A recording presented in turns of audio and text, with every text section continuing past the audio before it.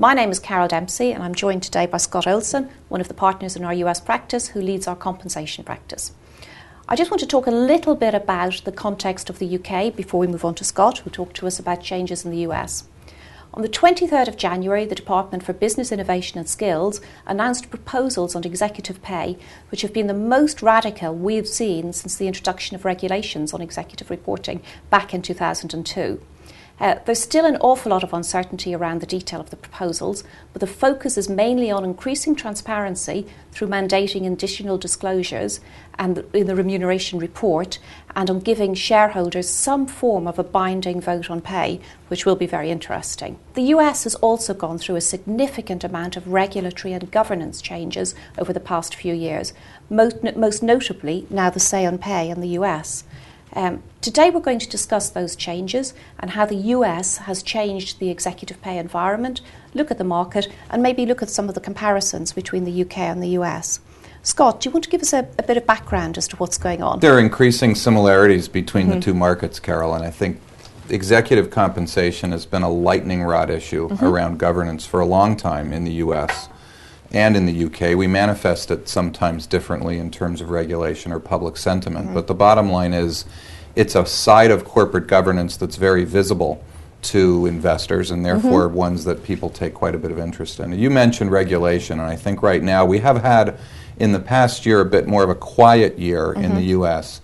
We had very significant changes in our disclosure rules in 2009, and with the passage of the Dodd Frank Act, which was a pretty highly publicized act around financial services reform, there was also quite a bit of corporate governance reform that impacts all listed companies in the U.S. You mentioned say on pay. Say on pay was the first aspect of Dodd Frank that was implemented, and we went through our first year last year of say on pay. And there are a number of pending regulations related to Dodd Frank that still haven't been finalized. So we're dealing with quite a bit of uncertainty around those. And companies getting some pressure from investors to begin moving on those things, but not wanting to do that ahead of having final regulations and the likes. I think we're at a point in time where there's a fair bit of certainly a lot of public attention given to executive pay. It's something you can't pick up the paper without seeing, particularly at this time of the year as we move into our annual meeting and proxy season. And it's one in which the number of constituents that have a point of view on it is getting more and more complex. In fact, what we're seeing is some cases the things the regulators are talking about aren't necessarily the same issues that investors are concerned about. So I do think it puts our clients and companies into a much more difficult position of how to navigate these various stakeholders. Scott, you mentioned Dodd Frank, and when we hear an awful lot about Dodd Frank, would you be able maybe just to tell us what it applies to and where the main issues are that arise out of Dodd Frank? That's a great question. And interestingly, there are some aspects of Dodd Frank that, as I said, really impact all U.S. listed companies. Yeah.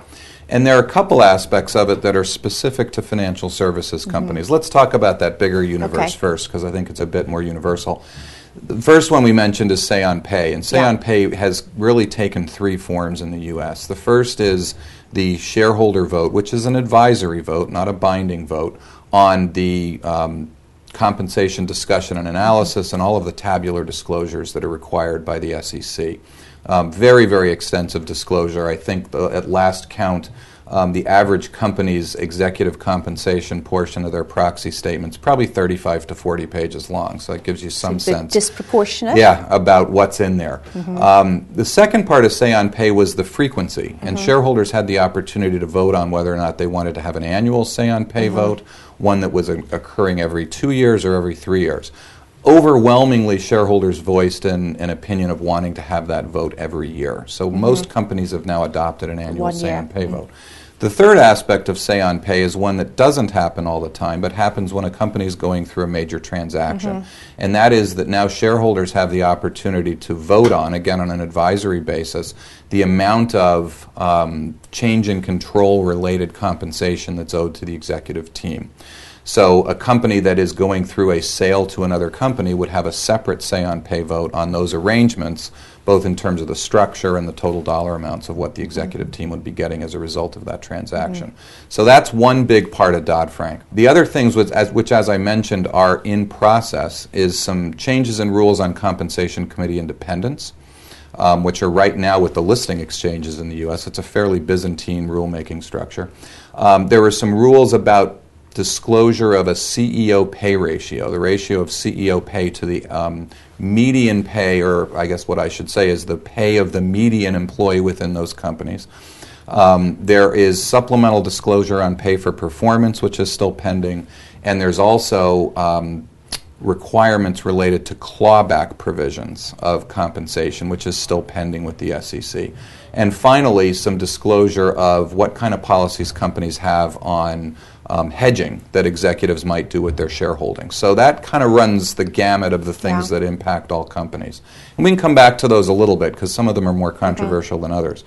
As far as financial services companies go, this is a place where the U.S. is probably a little bit behind the U.K. and continental Europe in terms of regulation, but the Dodd Frank regulations on pay for financial services companies, primarily banking institutions, broker-dealers, and investment advisors. We're not into the insurance industry on that at this point because they're not regulated by our federal regulators, is around prohibition of compensation that is rewarded to companies that might be taking excessive risk, and prohibitions on excessive compensation on a risk basis. So they're very much in line with the G20 regulations that were put out by the Financial Stability Board and with local regulations, whether it's the FSA in the UK or other regulators. So they're very much in line with those. Certain rules around deferrals and again, a lot around disclosure and process.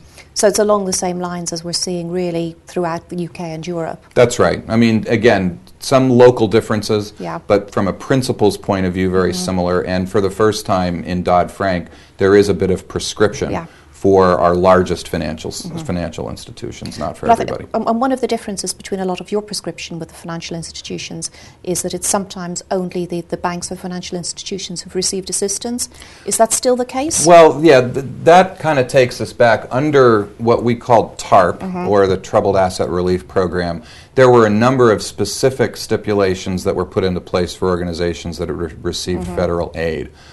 Most of the organizations are out of that at this point, and those were regulations that only lived on as long as the government had an investment. So we're kind of seeing that sunsetting at this point. So it's kind of parked. It now goes from. It's quite interesting listening to your long list of things that you're looking at, because so many of them are things that are on the table here in the UK. I mean, for example, the pay ratio was something that was on the cards last year, but then when BIS issued their report, they'd moved away from it because of the complexities. But it's something that's still pending in the US. We're hoping to have a similar outcome. This is as far as the regulations that are out there, this is the one that appears to have perhaps the least potential impact from an investor perspective, but has the most administrative trouble from a company's point of view. And there is some legislation in of course we have a sort of difficult legislative process, but there is some activity in the U.S. House of Representatives to actually repeal that part of Dodd-Frank. And the problem with it is the definition of pay, the ability to track workers on a global basis, who is the median employee. There's many unanswered questions, and it would be, I think what's been pointed out by a number of folks is that the cost-benefit of this rule just doesn't really get there. And the way the law was written, the SEC has very little wiggle room to actually put a rule into place that would be administratively reasonable to do. So that's one where we'll see where it goes. I think on the pay for performance, again, there's some questions on what are the right metrics, what's the right time period. There are some details around it, but we do expect that to move forward. As far as the clawbacks go, we've actually had clawback legislation now for almost 10 years after Sarbanes-Oxley. What Dodd-Frank does is it exposes a larger group of executives to potential clawback. It has a longer look-back period, 3 years instead of 1 year.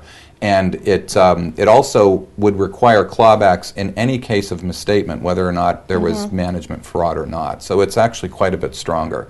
And again, we're waiting for a bit of clarification on how that would actually be implemented. It will also apply to stock awards, which sometimes are not a focus of performance conditions. And on the clawback, is that something that applies to all companies, or is there a Is there a division? It doesn't apply to everything or all companies? It would apply to all, companies? again, Yeah. it would apply to all listed companies at this Yeah, point. because it's interesting. That's something that a lot of UK companies are struggling with, because obviously the FS community have had it for a while, and other companies are deciding how to put it in place, and what can you actually claw back? Can you claw back something that people have spent, or is it just clawbacking unvested awards? Right. So it's going to be an interesting there's discussion. a practicality issue there, too, Yeah. because for global companies, the ability to claw back in various territories may be very different. Even in the United States, the rules that would allow you to claw back may be different from state to state. So it's one that makes a lot of sense at a high level, but in terms of implementing it, there's some real potential issues there. And then for global companies, they've got to deal with all of the tax issues, with the different tax treatment of clawback.